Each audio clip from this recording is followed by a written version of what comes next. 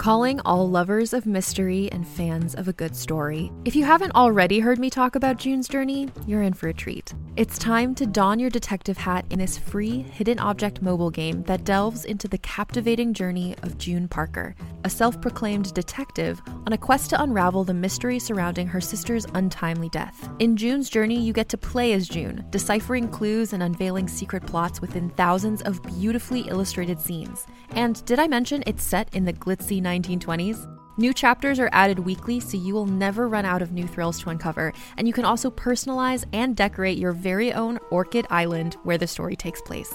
How sharp are your detective skills? Find out when you download June's Journey on your Android or iOS device, or play online via Facebook Games. Your detective journey awaits. Hey there, it's Rachel Ballinger, and I am thrilled to invite you to Rachel Uncensored, my podcast where I get real with my friends and celebrity guests, where we talk about all sorts of topics. From personal stories to hot-button issues, we cover it all. New episodes drop every Wednesday, so make sure you tune in on Apple Podcasts, Spotify, or wherever you listen to podcasts. Trust me, you won't want to miss out on the fun and candid conversations we have here on Rachel Uncensored.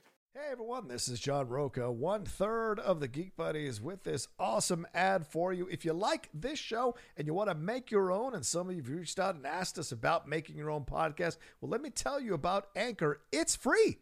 There's creation tools that allow you to record and edit your podcast right from your phone or computer. And now you can even add any song from Spotify directly to your episodes. The possibilities are endless for what you can create, whether it's music analysis, your own radio show, or something the world's never heard before. Go ahead and let your freak flag fly. Anchor will distribute your podcast for you so it can be heard on Spotify, Apple Podcasts, and so many more places. And you can make money from your podcast with no minimum listenership. It's everything you need to make a podcast in one place. Take it from us here at the Geek Buddies. Download the free Anchor app or go to anchor.fm to get started. Now, on with the Geek Buddies show.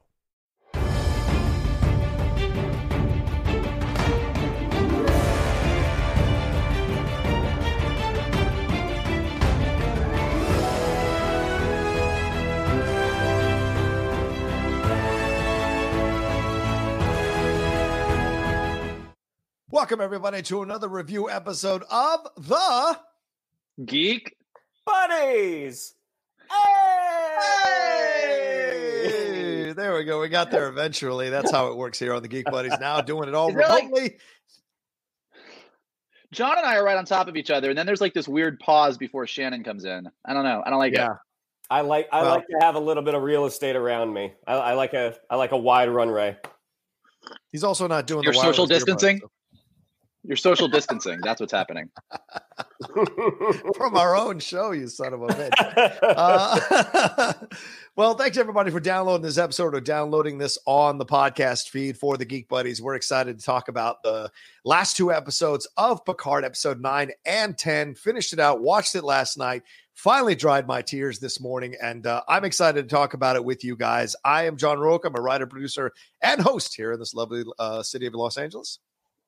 I am Michael Vogel. I'm a writer and producer of animated TV shows and movies and a social distancer. And this is Shannon McClung. I'm an animation writer and a television actor, where you may have seen me on Silicon Valley, Brooklyn Nine-Nine, and The Goldbergs. And the Orvilles, but sadly not Picard, unfortunately. But maybe in the second season. Yeah, I was really, because I started to see because it was under a code name, and I would get to see sort of the audition notices every once in a while, but it was very clear that it was Picard. So I would always kind of put out the good juju of like, hey, I've worn prosthetics before on camera so successfully you couldn't even see me in the scene. Didn't work. Didn't get you. Maybe season 2. Maybe season 2. Maybe season 2. Maybe season 2. Me and Whoopi. Maybe Oh, that's right. I totally forgot until just now that she was in season 2. That's awesome. Don't bury the lead. Let's jump into it. Let's talk about this. This is episode 9 and 10. Of course, for you who all have been watching us or following us, we've been reviewing these 2 episodes at a time. And I think it kind of worked out for us to do it this way because now we get to review 9 and 10, which are essentially part 1 and part 2 of each other in Arcadia Ego. part 1 and part 2, 9 and 10 happening. A lot of stuff happened in this. A lot of stuff that I enjoyed, and then a couple of things that I was kind of on the fence about. So I'm excited to talk about it with you guys to hear you all's overall thoughts. So who would like to go first, giving their overall thoughts about these last 2 episodes? Well, I think we should just do what we've been doing. And Shannon, as our geek buddy who is not familiar with the Star Trek universe, how did this finale sit with you as just a pure Picarder? I thought it was a very satisfying finale. There were definitely some unexpected turns, like the giant orchids of death that can take down a starship. Question for you guys: had they ever gone in the Next Generation? Did they ever go into who created Data? Was this brand new for you guys? No, that is Dr. Noonan Soong, the character that Brent Spiner played in this finale. His father, Dr. Noonan Soong, created Data and his evil brother Lore, and that is very well tread territory in the Next Generation universe. Now, did that doctor, did his father or the inventor, did he appear in the Next Generation, or was he only spoken about? I believe only spoken about, but I could be wrong on that. But as far as I remember, he was only spoken about. Okay. Yeah. I mean, everything, everyone, I think big productions, movies, TV shows, everyone wants their end game moment, which they certainly got in this show. And for me, I mean, the big moment where all the starships show up, more satisfying than the Rise of Skywalker. I felt like it was earned. And again, I agree with that. Not being a fan of the Next Generation, watching Riker being the captain of his own ship, I was like, oh, this is a great moment. Like I feel empowered right now. Yeah, I super enjoyed it. Curious about season 2. That smooth son of a bitch. Just roll him in there. Hey, how you doing, Romulans? It's Captain Riker. Yeah, I know. I love that. I will say that. Here's the deal. I know. I will say that Riker giving Commodore O the business at the end was pretty satisfying. Like there was just that, like that classic Star Trek, like, "Hey, you evil Romulan, let me tell you what's going down." I was like, I was really into it. It was classic Star Trek to me. Yeah. What do you think overall, Mike, of these last 2 episodes? Overall, I liked them a lot. Kind of to your point, I think there's a ton to like about them. I think it was really satisfying. And I also think they were a little rushed. I think that they had a lot of plot threads, a lot of character arcs, a lot of things going on. And I think they got to these last 2 episodes, and I think they did sort of leapfrog over a couple plot points, get some things to happen really quickly. Some character turns happened really quickly, just in an effort to get everything in that they wanted to get in. Ultimately, I think it was good. Like, I enjoyed it. I'm happy with where it ended. I have a couple questions, which we can get to later. But so I think satisfying, some big surprises that I think we'll discuss a little bit more in depth in a few minutes. But yeah, a little bit rushed, and a couple things that didn't 100% feel earned to me. That's my overall, and then we can get into the specifics. What about you? Yeah, I enjoyed going along the journey of these 2 episodes. Certainly a lot of fun with characters, the fights, the battles, that kind of stuff. The Soji stuff was very interesting. I like that they kind of twisted this idea of, I'm also, it felt very Star Trek 6-like, where you had a member of the people that were supposedly trying to get saved, also trying to make sure that there was this battle so that they could take over and be in charge. So a lot of betrayals that were reminiscent that we've seen in Star Trek before. I did enjoy getting Narek back to see what he would do with the whole situation. I loved Rios and the 5 personalities of Rios in the room. I mean, that should be a Star Trek short on its own, to be honest with you. Really enjoyed that. And leading into these last 2 episodes, it kind of got me into a frame of mind about Rios as he was traversing all of this stuff. And then it felt really earned everyone's reactions to what we thought was the death of Picard. And I thought was brilliant. And I thought this would have taken the series to the next level to have the guts to kill him off in this way. But of course, in the end, he isn't. But overall, I thoroughly enjoyed it. But I did think some of the resolution was a bit like we could have done this in an episode. And I didn't like that feeling overall about it. But in the end, it's classic Star Trek Next Generation stuff, always with a lesson. always with a powerful message about the future and about getting along with each other. That is the Picard way.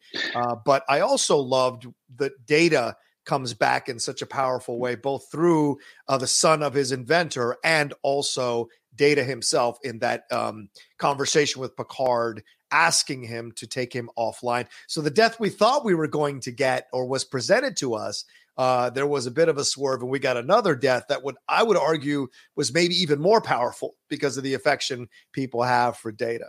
Agreed. I think so. I think, backing up a little bit to that first, the part one episode, kind of to Shannon's point, I loved the giant orchids that took down the La Sirena, the Narek ship, and the Borg cube. Like, I thought that those were just classic Star Trek, something that you see more often in Star Trek than in Star Wars, where they just kind of go full sci-fi and you see things that are just completely alien and foreign. And I thought those orchids were pretty awesome and amazing.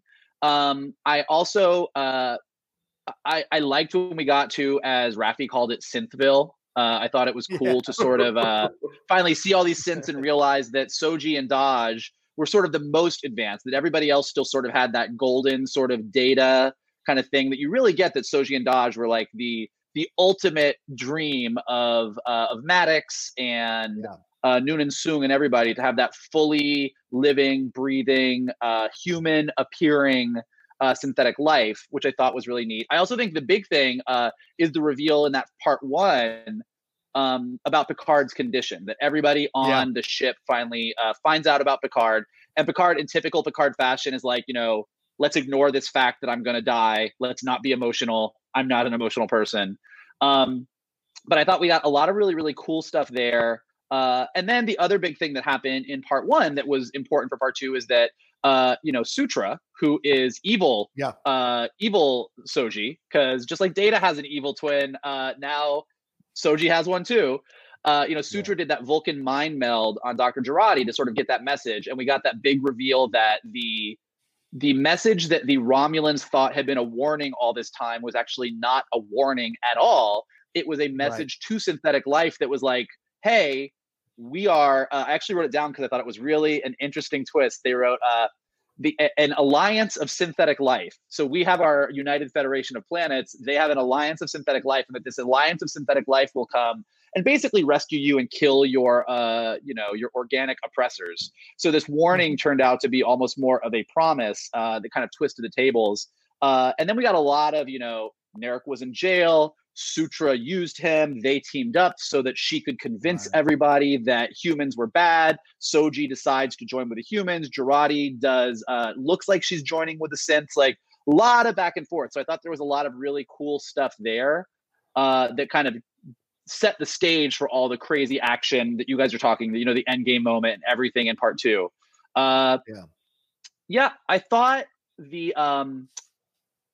I thought the final battle was awesome. Like you said, Shannon, I thought the Federation showing up was great. I thought that just seeing all those Romulan warbirds was like very, very, it was badass, epic Star Trek moments.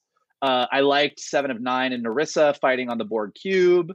I liked Raffi and Rios, and I like Raffi and Rios and Narek and Elnor sort of infiltrating the synths village and using the soccer ball to get the thing in there that was going to blow up the transmitter. Like, it was very, as my brother said as we were watching it, it was very like Return of the Jedi, like three action set pieces all happening at the same time. And I really did love, I thought that the best, what I really like about Star Trek that they do really well is that you had all of this action. You had Federation ships, Romulan ships action. You have fight on the Borg artifact. Like I said, you have action on the ground. And at the end, it all comes down to like a Picard speech is what saves the day. Well, it's Picard giving this like impassioned speech about hope and humanity and what it means to be human and how we need to help each other. As you had this like weird looking Matrix snake thing coming through this portal. And then ultimately it was Picard convincing Soji what it means to be human that saved the day. Yeah. But you also had Brent Spiner's character like coming back going, they didn't listen to your old ass at the Federation. They're not going to listen to you. Now, I thought that was a nice twist to have somebody kind of counter the Picard speech with a little bit of an undercut. In part one, In part one. In part one. Sure. I like that. But yes, eventually in the end, we do get the Picard speech. that does kind of everything. And the conversation he finally gets through to Soji after multiple attempts trying to get through to her. Plus, I also enjoyed the comedic moments with Allison Pill when her face appears like 500 times, that was just genius. And so little things like that. And like you just said, Michael, the things that Star Trek does really well, I think Star Trek does the humor really well as well. Within the tension-filled moments, there's always these slight moments of humor from the main characters or the characters involved that kind of keeps you feeling like this is going to be kind of quietly be okay, but still doesn't undercut the tragedy that happens. So I always enjoy that. I mean, there's fun humor all throughout Wrath of Khan, yet it leads to the death of Spock, and so those things are important throughout. Yeah. If I can point out one comedic moment that really got me, because I mean, I love organic humor. I love comedy that results basically what you're saying, John. Comedy it's not set up joke. It's born of what's happening interpersonally. And when Narek is situational humor, exactly. When Narek is throwing those rocks at the ship, that was a great, and Rios gets on the loudspeaker like, "Keep going! I've always wanted to see what a phaser will do at point blank range." Like that's so incredibly funny, but so wonderfully in the characters that they've established. Yeah, I thought the throwing rocks moment was great. It does bring up something that both of you said. This is one of those things that was really felt a little bit like whiplash to me, is that Narek, who I guess you could argue that he looked a little bit conflicted after he tried to kill Soji, but he clearly was still fully on like Narissa's side, on the Zat Vash side. And he pretty quickly at this point, after escaping the synth prison, kind of shifted gears. Like he was no longer on board with the Romulan plan to just like wipe out all synthetic life. And he went to Rios and Raffi and kind of like said, hey, let's all work together to sort of avoid this bigger issue. And he had a big turn. And then, John, to your point, in part one, when Picard gives his big speech to the synths, like, I'll help you, I'll support you, I'll tell the Federation that this is a big deal. Dr. Soong sort of is like, they're not going to listen to you. Yeah, we've got to do this thing. And then in part two, he just shifts fully and is like, hey, I'm on your side now. And there was a lot of shifting sides in these two episodes that, while cool and kind of set the stage to get everybody where they needed to be, it was like moving chess pieces around on a board, didn't fully feel earned, and it all happened so fast. But that kind of bugged me. But still some great moments in there. And then, John, to your point, I think that my brother said literally the exact same thing you did when Picard died. He's like, it would have been really ballsy to have a show named Picard where Picard doesn't make it through the first season and everybody else just continues on with his mission, with his whatever. Kind of knew that wasn't going to happen. I don't think they're going to let Patrick Stewart go when he's one of the strongest anchors to the show. But yeah, I did think that the entire scene with him and Data, so crazy, sci-fi, weird. We're in a quantum simulation having this conversation. And I thought that was great. And just this beautiful moment. I actually wrote this down too. When Data said, when Picard kind of tells Data he loves him, which is really great because you sort of set it up in part one when Raffi tells Picard that she loves him, and he has such a hard time saying it back. It's this really like, he's like, oh yeah, do we have to say this? No, I love you too. And he like kind of runs away. Same. And then to have this scene, you have the scene in part two where he sits down and really kind of like expresses his grief about Data dying and his love for him. And then Data, who can't show emotion, says, what's the line? He goes, oh crap, I can't find it. It's right. Knowing that you loved me forms a small but statistically significant part of my memories, which I think is as close as Data can get to kind of saying like, I love you too. Go ahead. That moment also echoes back to what Soji told Picard when they were sitting across from each other, I think in episode 8, 100%. where she said he just randomly, without making a big deal about it, she says, he loved you too. Or he loved you. Well, and it brings up she doesn't even look up for her eating her food. Yeah. It brings up an interesting point that you say that like Soji is sort of like, she has all the memories of Data, but has emotion. Mm-hmm.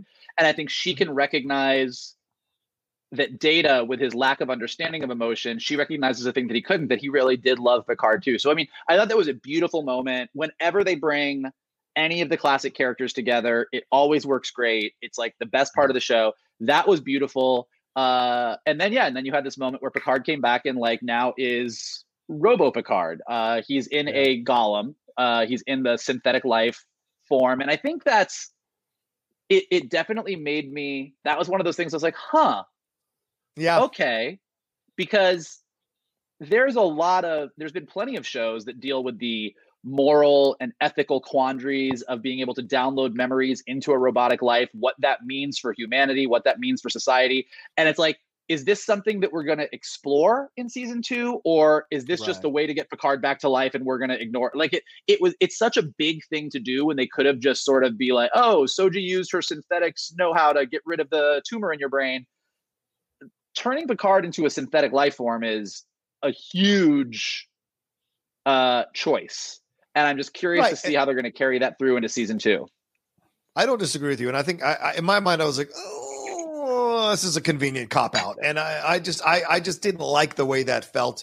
And I agree with you. The synthetic life form version of him, and the fact that they just said, well, you'll live no longer and no less than you would have lived anyway. They kind of made everything fit just so they could keep bringing Picard back season after season. So that left me with a little bit of a badder taste in my mouth that I was hoping for. But so much of it was enjoyable that it was tough to ding it too hard for that, because of course you do want Picard to come back. You do want Patrick Stewart to come back. And although he did walk away from Professor X, so there was a piece of me that really thought they were going to go through with this. Because of course, why wouldn't Patrick Stewart just go, you know what, I'll do one season and we'll wrap up the character and I'm good. And we'll wrap up the Data story once and for all, and I'm good. But it still was nice to see him be on the bridge of the bridge of a ship rather, and say, engage and have everybody there. Which I like that new crew now. Now, if this is the crew going into season 2, then I'm excited. If 7 of 9 is now a full regular season member, great. And everybody else involved, I'm a fan of it. So yes, I agree with that. Like, I like that crew. It brought up there was a couple questions I had at the end that I sense a butt coming. Well, no, there's a disturbance in your force. So couple questions, and then we can talk about this in a moment. Yeah. Like, one, as I the very beginning of part 2 is 7 of 9 and Elnor kind of talking about what to do with the XBs. Like, you have these X-Borgs, and what do we do with them? Elnor's like, should we just kill them? And 7 of 9 was like, well, should you just kill me? And there's a discussion about what to do with them. And if 7 of 9 is on the crew, like she ends up on board the Serena at the end, what happened to the XBs? Like, are they staying with the synths? Or, like, the sort of rehabilitation of Borgs, of people who had been assimilated by the Borg, was such a big piece of the season that seemed like something that was just left on the table. Another thing is Soji joining the crew. Soji, who has had this longing to find her home, find her belonging, finds her people, and instantaneously is like, yeah, but you know what? I want to wander. And I'm like, okay, that seems convenient. And the other thing that sort of irked me was the offhanded way that they were like, well, now we can travel because the Federation lifted the synth ban. And I was like, okay, wait. You're telling me that this key piece of Federation law that we've hinged our entire season on, that was like, synths are so dangerous that we are banning them. And then you get to a finale where you find out that the synth life forms almost brought a group of synth people through a portal that were going to wipe out humanity. And your response to that is, let's lift this ban, seemed so sort of, what? Like, even if they had kind of gone with the whole, we're headed back to the Federation to sort of discuss the synth, like, there was just, it's such a big moral quandary that they sort of brushed to the side so that you could just have this crew go off and do their thing. And I was like, and again, my point to you that we said at the beginning of this, I like everything. I like this crew. Like, I think this is a solid ensemble cast to continue on into season 2. It's just that so many big things sort of got pushed around to get them there. But that being said, I was still mostly happy. Do you think creatively, in terms of the XBs and the synth ban being lifted, do you think those were done for the story because they did not know if they were going to have a season 2? No, because they greenlit season 2 almost before they were done with season 1. Oh, so, really? Yeah, I think they had an idea that they were going to go forward with season 2, no problem, no matter what the reception was to season 1. I think they'd seen that they had a good show on their hands. Certainly from the reviews, most of the reviews, rather, it's been pretty positive overall up and down the board. But the thing that I think they looked at was as a standard Star Trek. Like, as great and grandiose as Star Trek can be sometimes, it also can be sometimes convenient and simplistic. And certainly when you watch any of the TNG episodes or the old series episodes or any of the TV series episodes, sometimes they end and you're just like, oh, okay, it was convenient, but screw it. I still enjoyed it overall. And I felt the same way as this ended. It was like, okay, you're right. The thing about the synths is actually a great point, Mike. I mean, you could argue that, well, they were defending themselves because they thought that you guys were coming with a threat. So logically, that's what you do. Sometimes we have to understand the other side of things and not just sanction the hell out of a country or a people because, you know, we want to give them negative characteristics. If they defend themselves, then you almost have a sense of respect in that way. And so you get, okay, let's find the compromise. But I do agree. You make really good points. Yeah, you make really good points. I wish the show brought those points up, and they might be we might get to season 2 and you get back and, you know, they're like, whoa, we didn't say we were lifting this. Like they might explore these things in season 2 and that'll be interesting. And if they don't, then this is just a super convenient ending and that's what it is. But yeah, to your point, I love the crew. I thought it was really interesting. So clearly Rios and Girardi, budding romance here. The sex that they had was not just Girardi trying to sort of navigate her way out of being a double agent and killing Maddox. Like there was a kiss there. Also, some interesting hand-holding between Raffi and 7 of 9, which took me by surprise. But hey, I'm here for it. Makes sense to me. I'm down. I'm down for some lady romance on the Serena. Well, and I was going to say, I love the maternal moment that Raffi had with Elnor when after Picard's death. I mean, that almost broke me. Elnor, that full on got me teary eyed. Yeah. That Elnor just like broke, like that was great. Johnny, what were you going to say about? No, I said another thing that 7 of 9. Yeah. They like with the Raffi stuff. We didn't get the storyline of with the kid wrapped up at all. Like it didn't really it was kind of left where it was. She went into her drunken stupor, then climbed out of it. Kind of like what you said, this idea that like things are presented and then not fully kind of explored consistently through the next few episodes. And she did order the thing to not the Rios simulate, whatever that is, whatever the name of that one is, to like make sure she didn't open the alcohol anymore, didn't go there and disable the roundabout code or the whatever it is, the code there. And so yes, that's dealt with, but the ramifications of the thing with her son was presented so powerfully and then really wasn't resolved. And I guess you can leave it to season 2, but I feel like if you present something in season 1, you should at least semi-resolve it so it can carry into season 2 in some way. So, I mean, I agree and disagree. I think that it's okay to sort of have some of these things open and know that you're going to delve into it later. But to your point, Johnny, I think that's where some of these other bigger issues like the synth ban probably also should have been left on the table to be a little bit more resolved. But yeah, I'm interested to see where it is. You know, I mean, they've set up Raffi as a character that has a estranged relationship from her son. 7 of 9 / Annika is a character who lost a person in her life that was like a son to her that we saw in this season. So it'll be interesting to see what happens with that relationship. Like, all in all, I think that my end feelings about Picard were maybe with the story they chose, they bit off a little bit more than they could chew in 10 seasons. It felt a little bit rushed at the end, but I like all the characters. I like the world. It makes me feel good. It makes me happy. It gives me awesome Star Trek moments that I've sort of been longing for as I've been trapped at home and want something to be hopeful and inspiring about humanity. So I'm excited. Like, I'm excited about season 2. And even though I have like my quibbles and things that I wished could have been a little bit differently or had been explained differently or had been maybe approached in a different way, ultimately, I think this was a really successful first season. Oh, yeah. So much more so than Discovery first season was. I think you walk out of Picard season 1. Oh, there it is. All right. Well, I think you walk out of Picard season 1 with a hopeful feeling like, okay, I'm excited to see where this goes. And maybe they'll take some of the lessons, just like season 2 of Discovery did.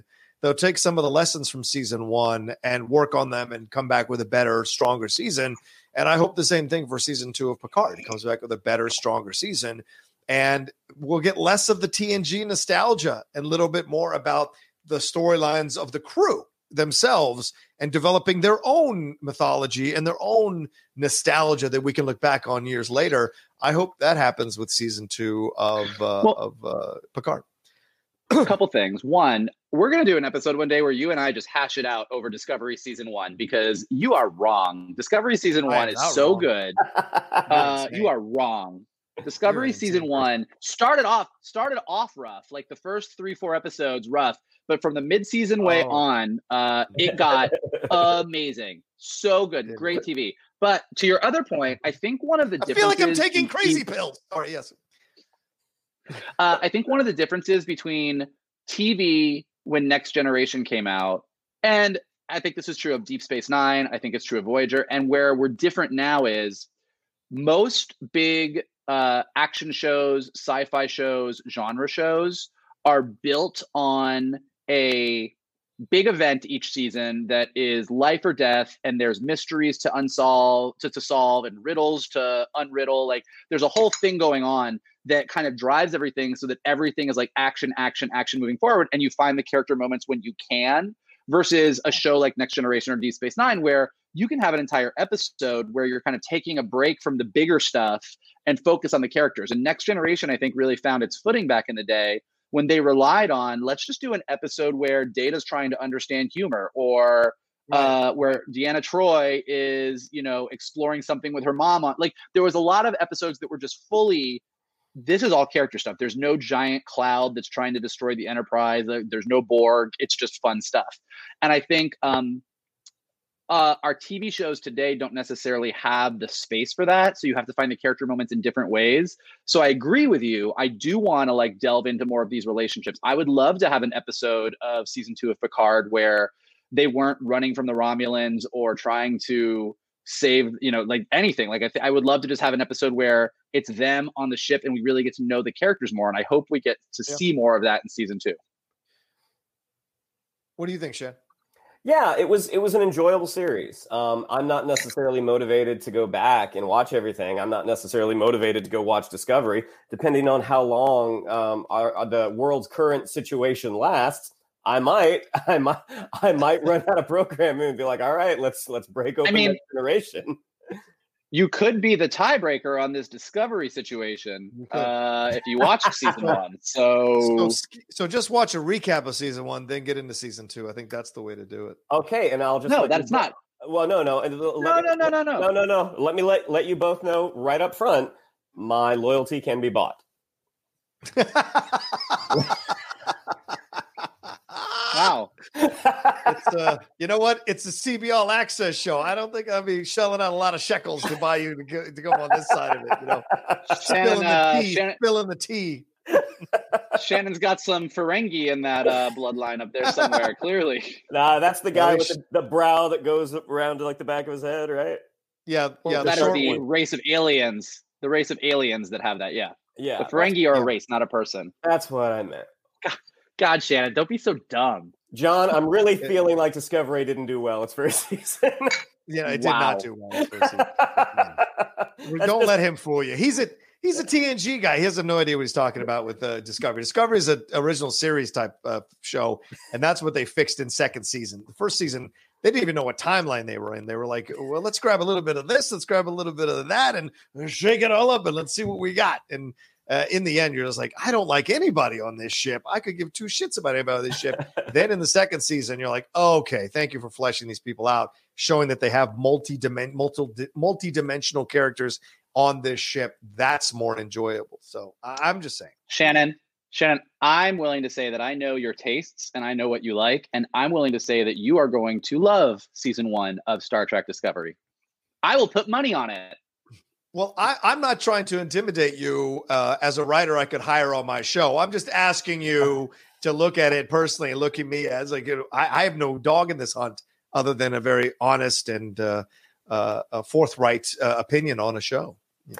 Vogel, I'm switching my side to you. No, that's messed up. John's not even trying to buy my affection right now. No. Do you know what I like about you, Shannon? You know how to choose a winner.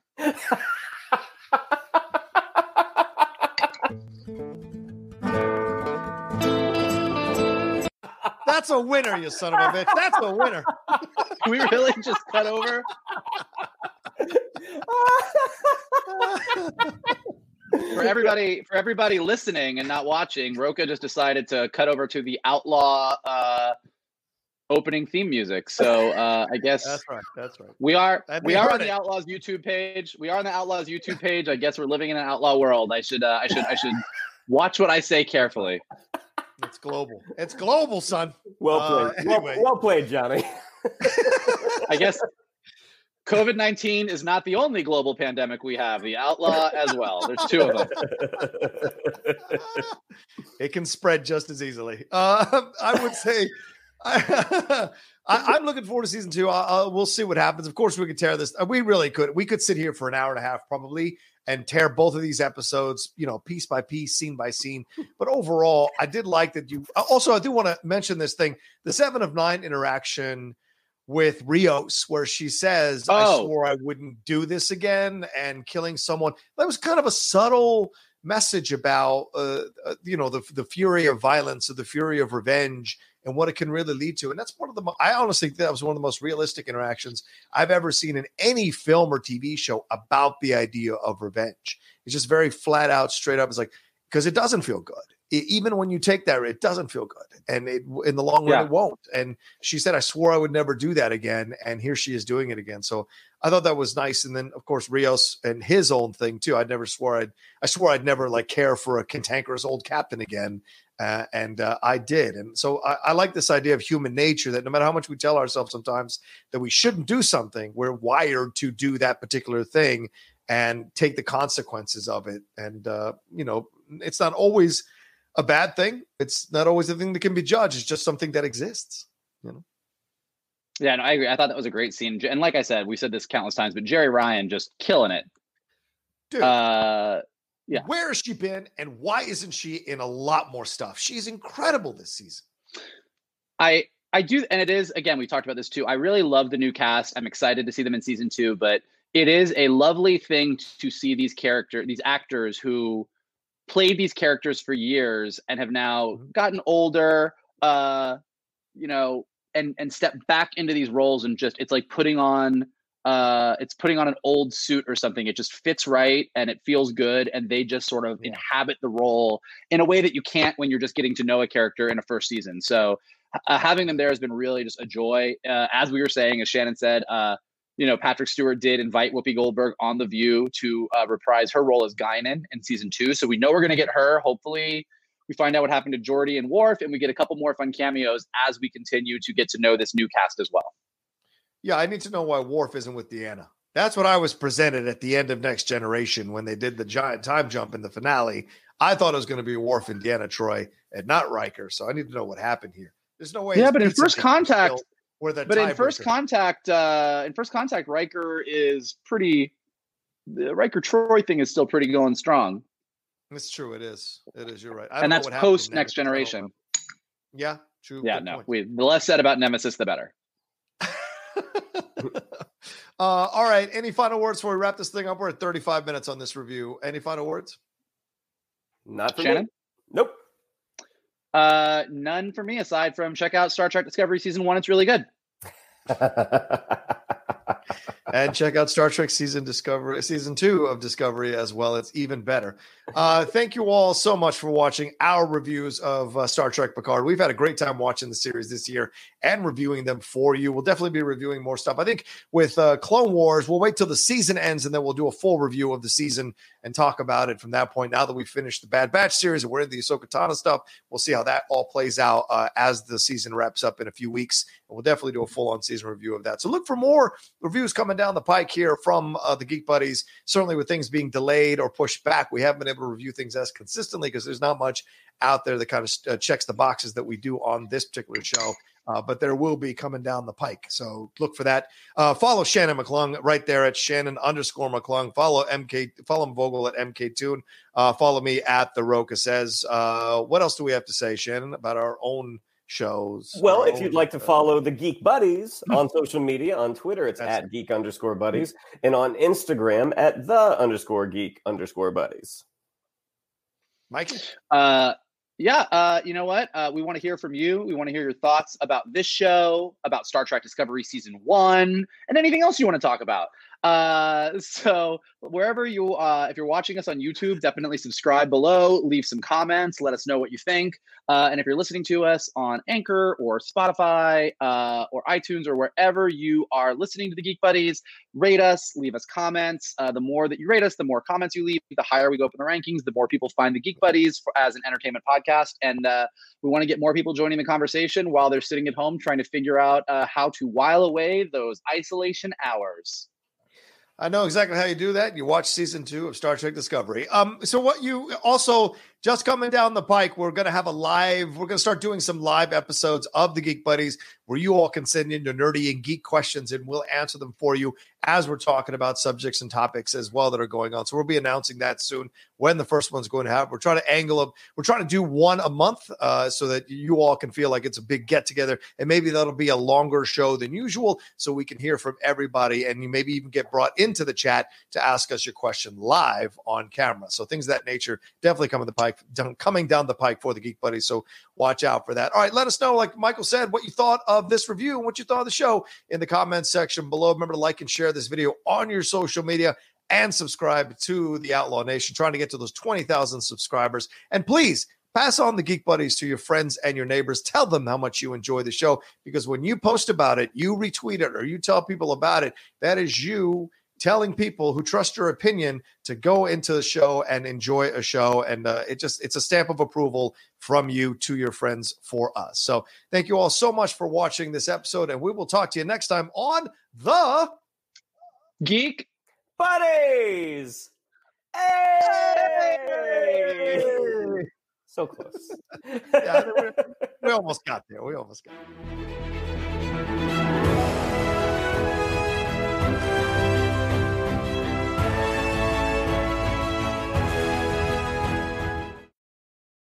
Hey there, this is Justin Bartha. I made a funny new podcast, King of the Egg Cream. It has the greatest cast in the history of podcasts with actors like Louis Black. I'm torn by my feelings for two women. Bobby Cannavale. You can eat it, or if someone hits you, you can put it on your cut. Melanie Linsky. I wonder what these marvelous things are that look just like boiled chicken feet. Jason Ritter. I can break things and pick locks and kill people. Michael Stuhlbarg. The whole point is to inspire people that they should make themselves better. Ari Grainer. No, don't whet its appetite. What are you, an idiot? Me, Justin Bartha.